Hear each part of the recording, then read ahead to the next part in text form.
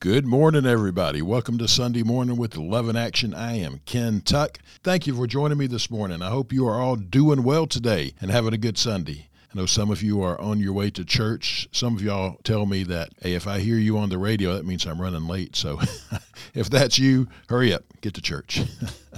But just glad to have you this morning, whether you're going to church, coming back from church, whether you are sitting in a jail cell, because we do have prisoners who listen. You may be sitting in your car listening this morning, or listening on the Joy FM app or online, however you're listening. Thank you for joining me this morning, and I just pray God will bless you throughout this day, and I pray He'll bless this time that we have together. If you missed recent Sunday Mornings with Love in Action, the past 4 episodes, the past month, were recorded from Nepal. And I was joined by my brother Jim Landley, and we had just an awesome time recording while we were in Nepal.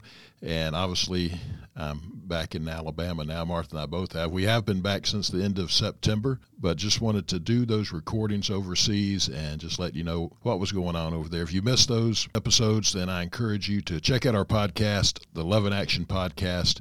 You can find it pretty much anywhere you listen to podcasts, and just check those out. I think it'll bless you and give you an idea of what's going on over in the beautiful country of Nepal, one of the unreached areas of the world. This morning, we are going to dive into the Word, and we're going to look at Jesus through the covenants. And before we do, let's go to our Heavenly Father in prayer. Father God, we are so thankful. We're thankful to be here this morning, Lord. You've given us another day to live for you. I pray we'll live it well. Father, I thank you we have the opportunity to open up your word this morning and teach it and study it, and just let your Holy Spirit minister to us. And I pray, Holy Spirit, teach us, and pray that we will be doers of your word and not hearers only. Father, I lift up everyone who's listening today. God, you know where each one is at. You know each situation, each need, each heartache, each celebration. Lord, we just lift them all up to you, Father. And Father, just ask that you just touch and bless each one today. And Father, if anyone is listening who do not have that relationship with you, Jesus, I pray that today is their day. They will call on the name of Jesus and be saved. And Father, we again thank you for this time. We praise you and we love you, and it's in your holy name, Jesus, we pray. Amen. Here recently, there have been some pastors, and some very famous pastors, talking about some things that I won't say borderline heresy, they are heresy. Things including the affirmation of the LGBT lifestyle and things that are just so contrary to the Bible. And we're not getting into that topic today. But what I want to talk about today is there's been some pastors who have said that the Old Testament is irrelevant for today, that you could unhinge it, as one said, from the New Testament. And that's not correct. The Bible is 66 books, and we need all of them, and they all work together. And as you study the Word of God and deeply study the Word of God, you see how it's all connected. It's fascinating, and it's beautiful how God weaved all of these stories together from Genesis to Revelation. And we need the Old Testament, we need the New Testament. And today we're going to talk about how Jesus is connected through the Old Testament, through the covenants leading up to the New Covenant. And the Old Testament, as we will see, is very relevant for today, and actually for any day. And the Old Testament, when we look at it, it's really our guide for reading forward to the New Testament. And the Old Testament's about expectation, about what's to come. We're promised the Messiah and who the Messiah is, who he will be. And in the New Testament, it's about recollection. And we look back at the Old Testament and how God predicted all these through the prophets, all these prophecies, these messianic prophecies in particular, that Jesus fulfilled. And so you have to have both. If you don't have the Old Testament, you can't recall what God is doing in Christ in the New Testament. So the Gospels, they help us to see what's already in Old Testament text. And the Old Testament prepares the way for the New Testament. And the Old Testament prepares the way for the incarnation. Therefore, the Old Testament prepares the way for Jesus Christ, our Messiah. And we just have to remember that we need them both. We need the Old Testament. We need the New Testament. As we're reading the New Testament and we're looking back at the Old Testament, it really allows us to see these prophecies fulfilled progressively to begin to shape our understanding of the fulfillment of Jesus Christ.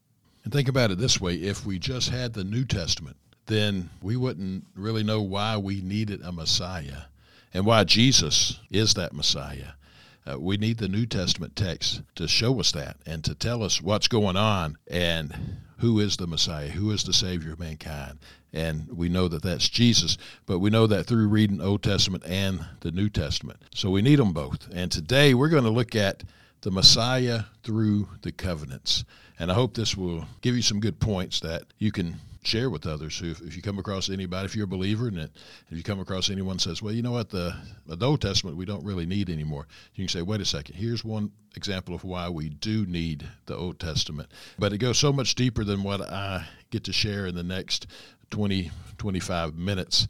And it's really a great study that I hope we get to dig into deeper as we go along. But today we'll look at our Messiah, Jesus Christ, through the Scriptures and focusing again on the Messiah through the covenants.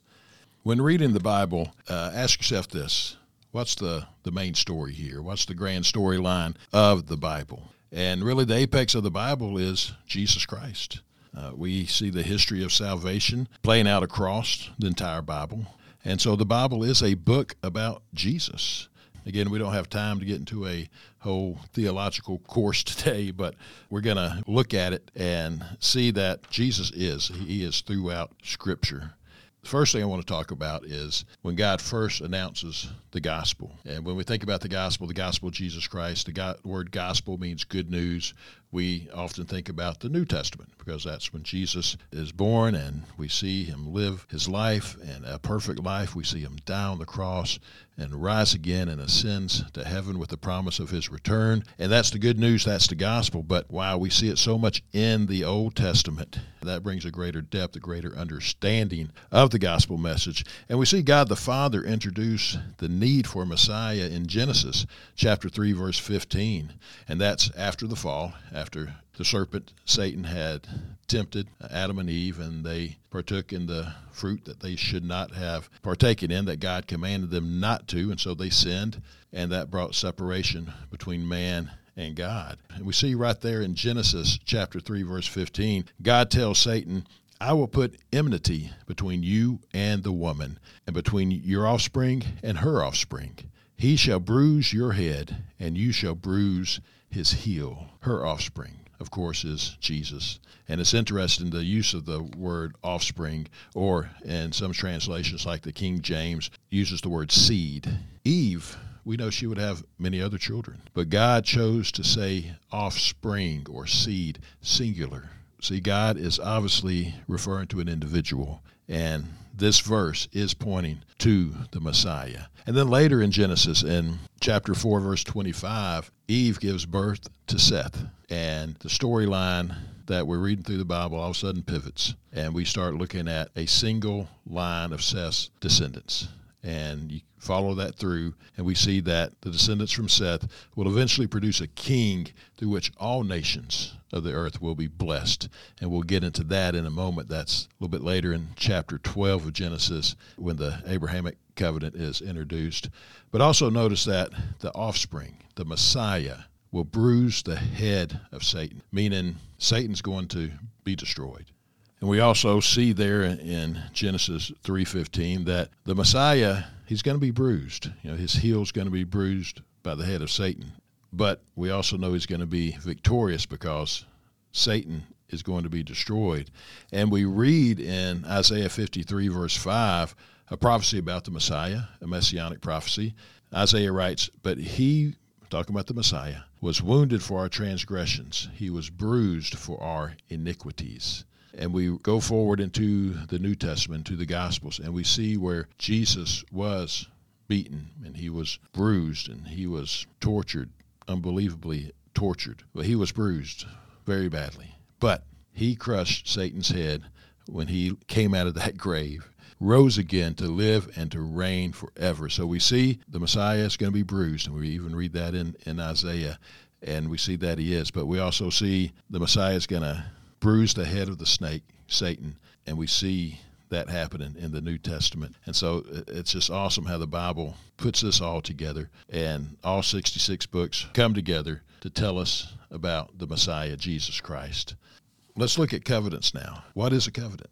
Well, the easy answer is it's a relationship based on a promise. And we see throughout Scripture that God is a God of covenant, because God is a God of promise, and he keeps his promises. As we read through the Old Testament, we see that these covenants, all the covenants of the Bible, and we're going to talk about the main ones, some of the main ones today, but there's a number of covenants in the Bible. But these covenants are the backbone of the Bible story, and it points to Jesus Christ.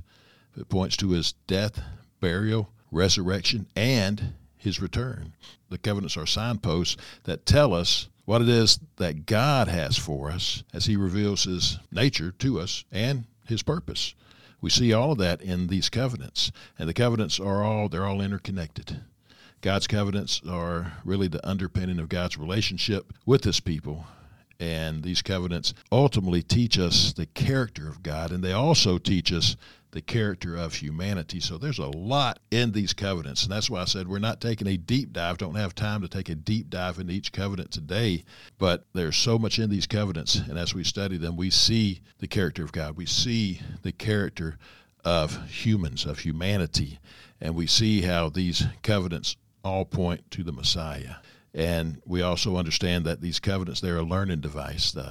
What I mean by that is to be in covenant with God means we can't lie because God doesn't lie. It means we can't commit adultery because God is faithful.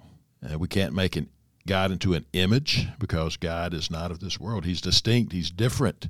We see all these things revealed through covenants. And so the main covenants that we're going to look at today, we're going to talk about the covenant God made with Noah in Genesis chapter 6 through chapter 9.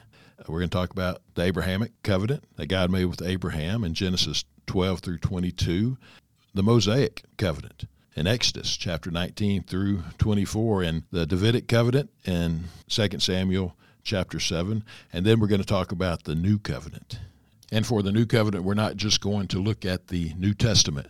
We're going to see how the Old Testament actually talks about this New Covenant, specifically in Jeremiah chapter 31. But we also read about it in Deuteronomy chapter 30 and in Ezekiel chapter 36.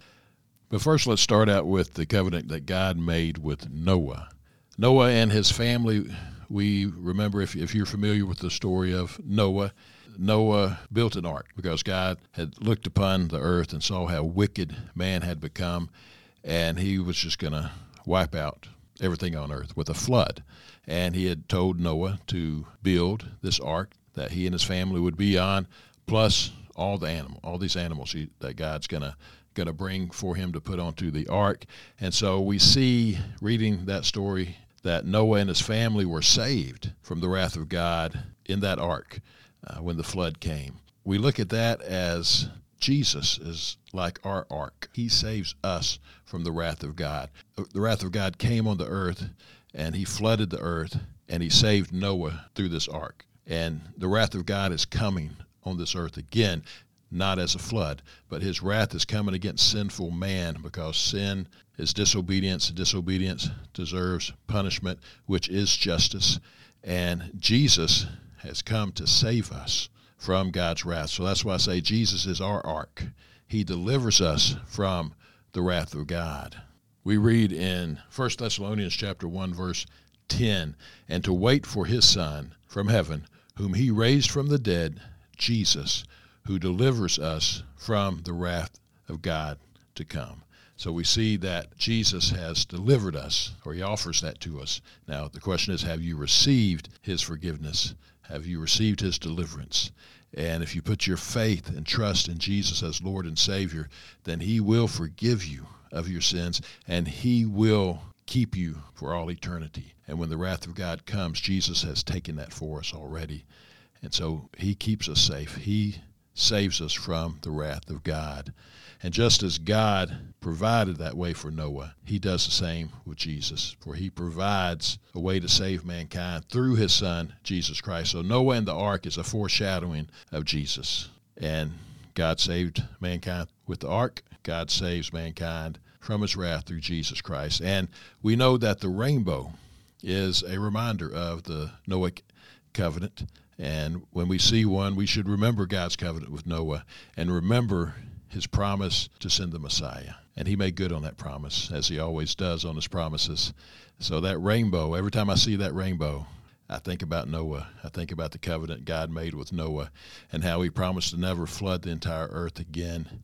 And then also knowing that he's promised a Messiah, and he sent the Messiah in Jesus Christ. And I've put my faith in Jesus. I know he's my Savior. He's my Lord. And so I know that I've been forgiven and I have eternal life. And all because of Jesus. Jesus has done it all.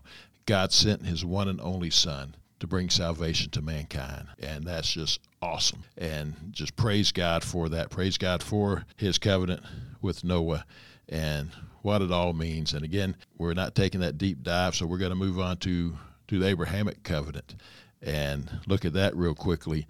Let's look at Genesis chapter 12, verses 1 through 3. And we read, "Now the Lord said to Abram, Go from your country and your kindred and your father's house to the land that I will show you.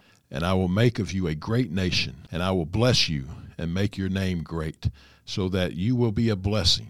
I will bless those who bless you, and him who dishonors you I will curse. And in you all families of the earth shall be blessed."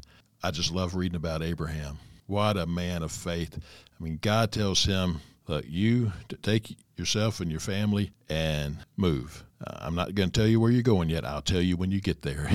And Abraham listened to him. He was faithful. And God made a covenant with him, said, I will make you a blessing to all nations. And right there, God is showing us that this blessing is not just going to be for the Jews who come from Abraham, but to the Jews and to the Gentiles, so those of us who are not of Jewish descent. That blessing is going to be for all nations, for all of us, for all of mankind. And he makes that covenant with Abraham, and God promises that Abraham will make you a blessing to all nations. And so what that is, that's one of blessing and of redemption. And it's the redemptive history that we read throughout the Bible, and its fulfillment is in Jesus. And we read about that when the new covenant comes in Luke chapter 22, verse 20. And so this covenant with Abraham, it's one of blessing. It's one of redemption. And we see it fulfilled in Jesus Christ. Galatians chapter 3, verses 13 through 14, we read, Christ redeemed us from the curse of the law, having become a curse for us, for it was written, Cursed is everyone who hangs on a tree, in order that in Christ Jesus the blessing of Abraham would come to the Gentiles, so that we would receive the promise of the Spirit through faith. Praise God. Our God is awesome. Jesus, he is the one who God will bless all nations, including us Gentiles. He is in the lineage of Abraham, and everybody loves to read the genealogies in the Bible, right? Yeah, not so much, but they're in there for a reason. And when we understand genealogies better, we understand the lineage of Abraham, of David. They do become a lot more interesting, but still, I know it can be tough to get through sometimes. But through those genealogies, we see that God's promise of Messiah is progressing through the story of the Bible, and we see how it all points to Jesus and how the genealogies all come to Jesus. And so it's just awesome to see that. So that's just a quick look at the Abrahamic covenant, and we can see clearly that Jesus is in that covenant, as he's going to be the one who comes from the lineage of Abraham to be that blessing to all the nations, including us Gentiles. Well, let's look at Jesus in the Mosaic covenant. Now, God gave Moses the Ten Commandments and the rules that followed after the Ten Commandments. And then Moses confirmed the covenant with the people of Israel. And we see in Exodus chapter 24, verse 8, and Moses took the blood and threw it on the people and said, Behold, the blood of the covenant that the Lord has made with you in accordance with all these words. So imagine sitting there. I know in modern day that's kind of like, ooh, he threw blood on people. But you have to have blood to cover sins, for a sin sacrifice. And so the sacrificial system was set up, and that's how they did it. That's what took place. That's when the covenant with Moses was confirmed by the people. That's what happened. But then we see in the New Testament, And Luke chapter 22, verse 20, when Jesus says, "This cup which is poured out for you is the covenant in my blood." He's likening the Christian communion, as we call it now, the communion or the Lord's Supper, to the Old Testament peace offering. The blood of Jesus cleanses, purifies us from our sins. So you see the connection there with the blood. The blood of Jesus cleanses and purifies us from our sins. And the Mosaic law, the thing about it is that it reveals our sins to us, and it reveals that we need a Savior. We have sinned, and we need a Savior to save us from our sins. And as Jesus says in Matthew chapter 5, verse 17, he said he didn't come to abolish the law, but to fulfill it. And it's important to see that Jesus obeyed the law, and he fulfilled it. He obeyed everything in the law, fulfilled it completely. We could not, man could not obey the law completely.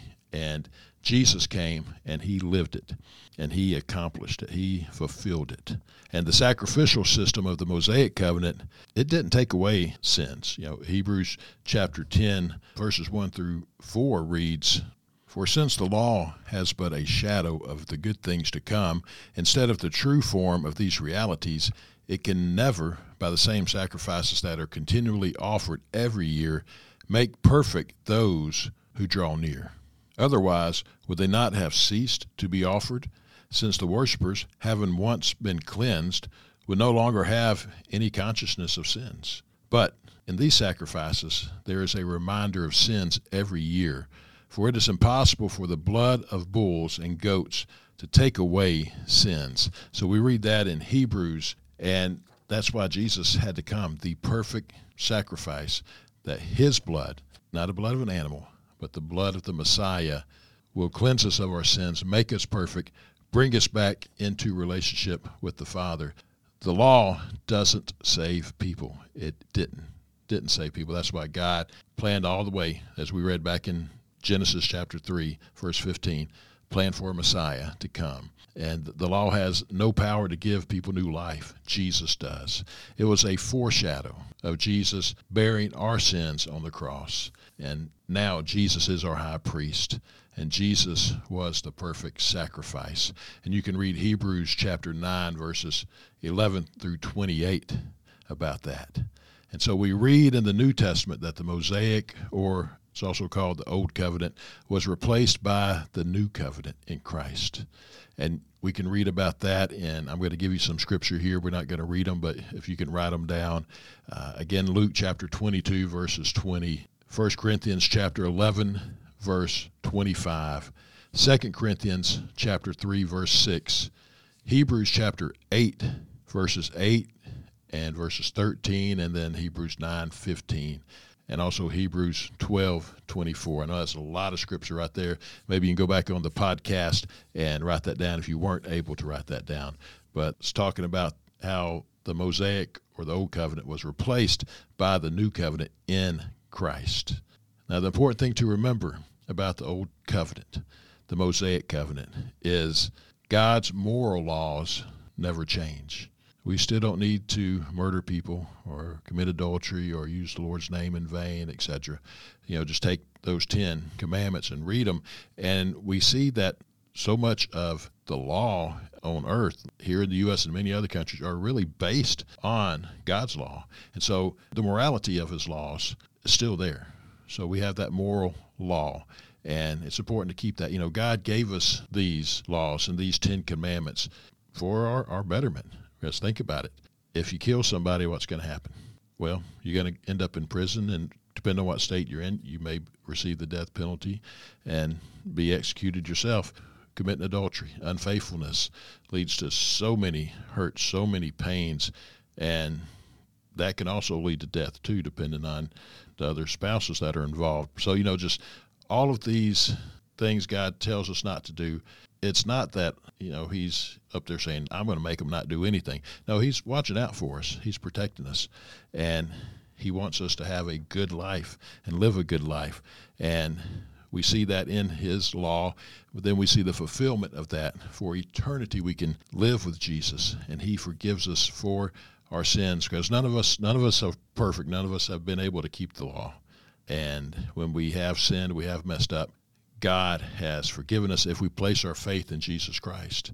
And you may be saying, well, Ken, I am a believer, but I still mess up. Well, join the rest of the club. We're not perfect, but let's do this. Let's don't focus on the not being perfect part. Let's focus on we have a Savior who forgives us.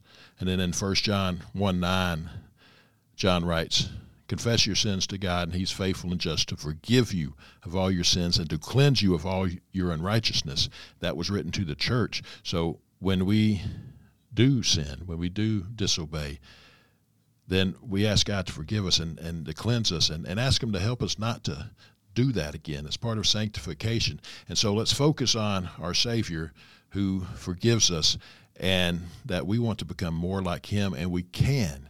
Through the power of the Holy Spirit working in us, we can strive for that perfection.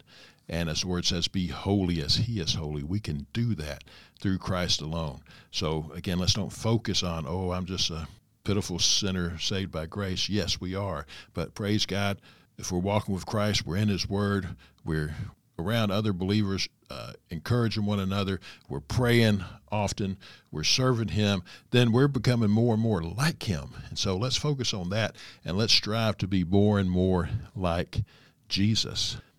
And we are out of time. Wow, this time goes by fast. I always tell people that, and it really does. So I wasn't able to cover the Davidic covenant or the new covenant, so let's do this.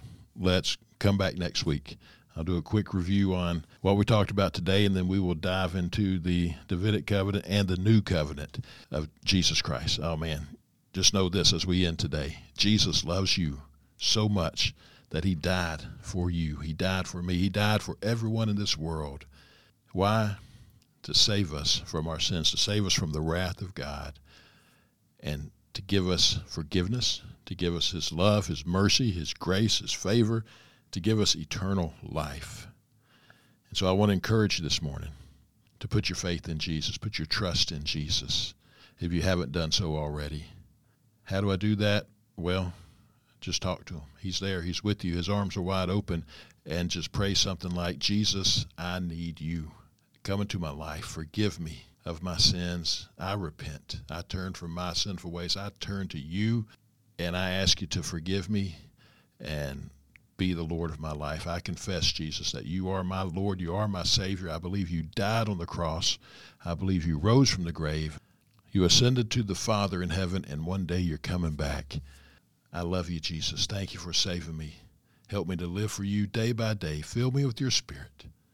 Just call out to him something like that. He will meet you right where you're at. So don't think, well, what if I pray wrong? No, just talk to him. He knows us. He gets us. He'll meet you right where you're at. He'll forgive you. He'll save you. And then I encourage you, contact another believer who's living for Jesus, somebody who loves the Lord and who can encourage you and encourage you on what to do next. And if you don't have anybody to call us at Love in Action, 334-494-4995. Or you can email me at ken.tuck@loveinactionministries.com. That's the quickest way to get a response back, is ken.tuck@loveinactionministries.com. But if you call, leave a message, and I'll definitely call you back. Jesus loves you. And for those who are a believer, tell others about him. Be a Great Commission Christian by going and making disciples. Encourage you to do that. Live for him. Show others his love. Tell others about him. Oh, he's so awesome. We have to talk about him. There's nothing else better to talk about. I know it's football season. I enjoy football as much as the next big football fan, but I tell you what, football doesn't hold a candle to Jesus. So let's tell people about him. God bless you. Thank y'all for joining me today. I pray y'all have a wonderful week coming up, and I pray the Lord bless you and keep you. May the Lord cause his face to shine upon you and be gracious unto you. May he lift up his countenance upon you and give you peace.